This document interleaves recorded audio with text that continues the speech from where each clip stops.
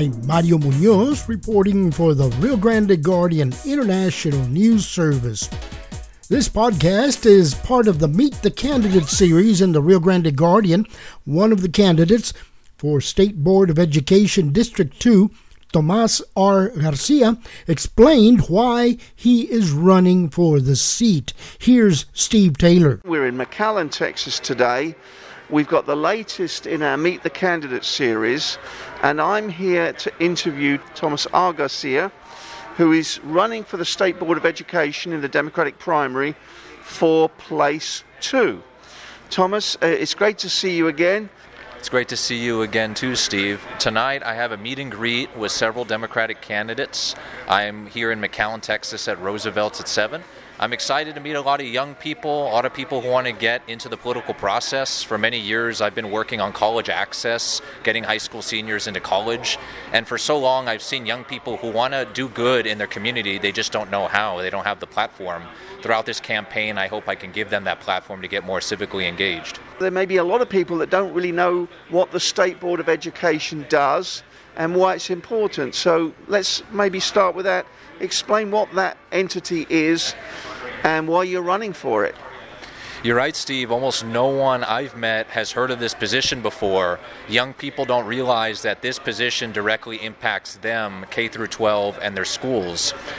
This position sets graduation requirements for the state of Texas public schools. It sets the standards for what teachers teach in the classroom, the Texas Essential Knowledge and Skills, TEKS. It also oversees the Texas Permanent School Fund, the state funding that goes to schools. And if you're a State Board of Education member, you have a unique platform to be a loud advocate to the state legislator and the governor on issues related to K through 12 education. Recently, our current member, Mr. Ruben Cortez, wrote a letter to the governor requesting more COVID testing and to cancel the STAR test. He sees what's going on in the ground in K through 12 public schools, and he can make that request and advocate on behalf of our public schools. The reason why I'm running for this position, since age 19, I have been working to uplift young people in our community, helping high school seniors get to college. And once they're there, making sure they have near-peer mentors from the Rio Grande Valley there to help them every step of the way to graduate and get a job afterward. I wanted to make sure that I could do something that could make my students proud. Throughout the pandemic, I was filling in so many gaps. And you had actually reported on some of these initiatives, going out to the colonias, making sure that parents not only got technology, but also we taught them how to use the technology and access the internet in Spanish. That was one of many initiatives that my nonprofit was doing that I wouldn't have been able to do as only a high school teacher.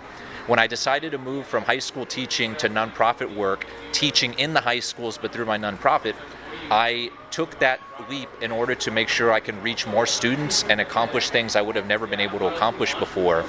But now at the State Board of Education, I want to make that greater leap and start closing the gaps rather than just filling them in. We're in McAllen, Texas today.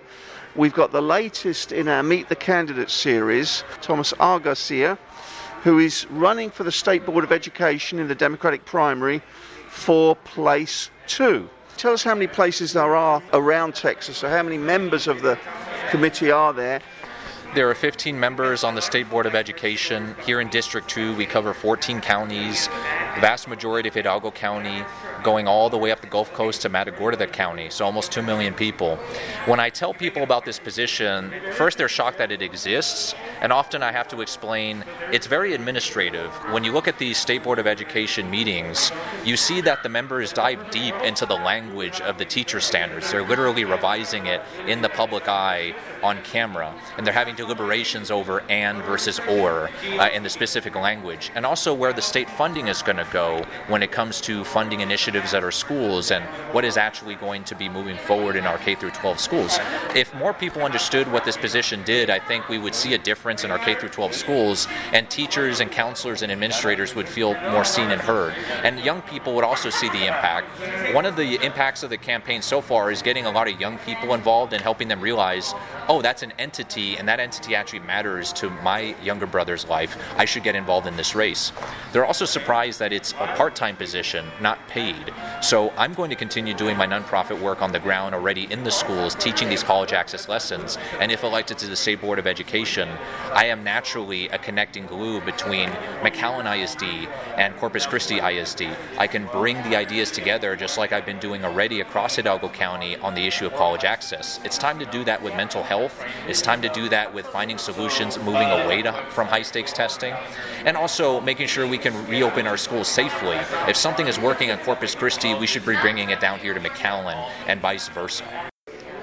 Keeping on that theme of the general public, basically not enough people knowing about this important position, I've been disappointed, and I haven't seen that there have been too many debates.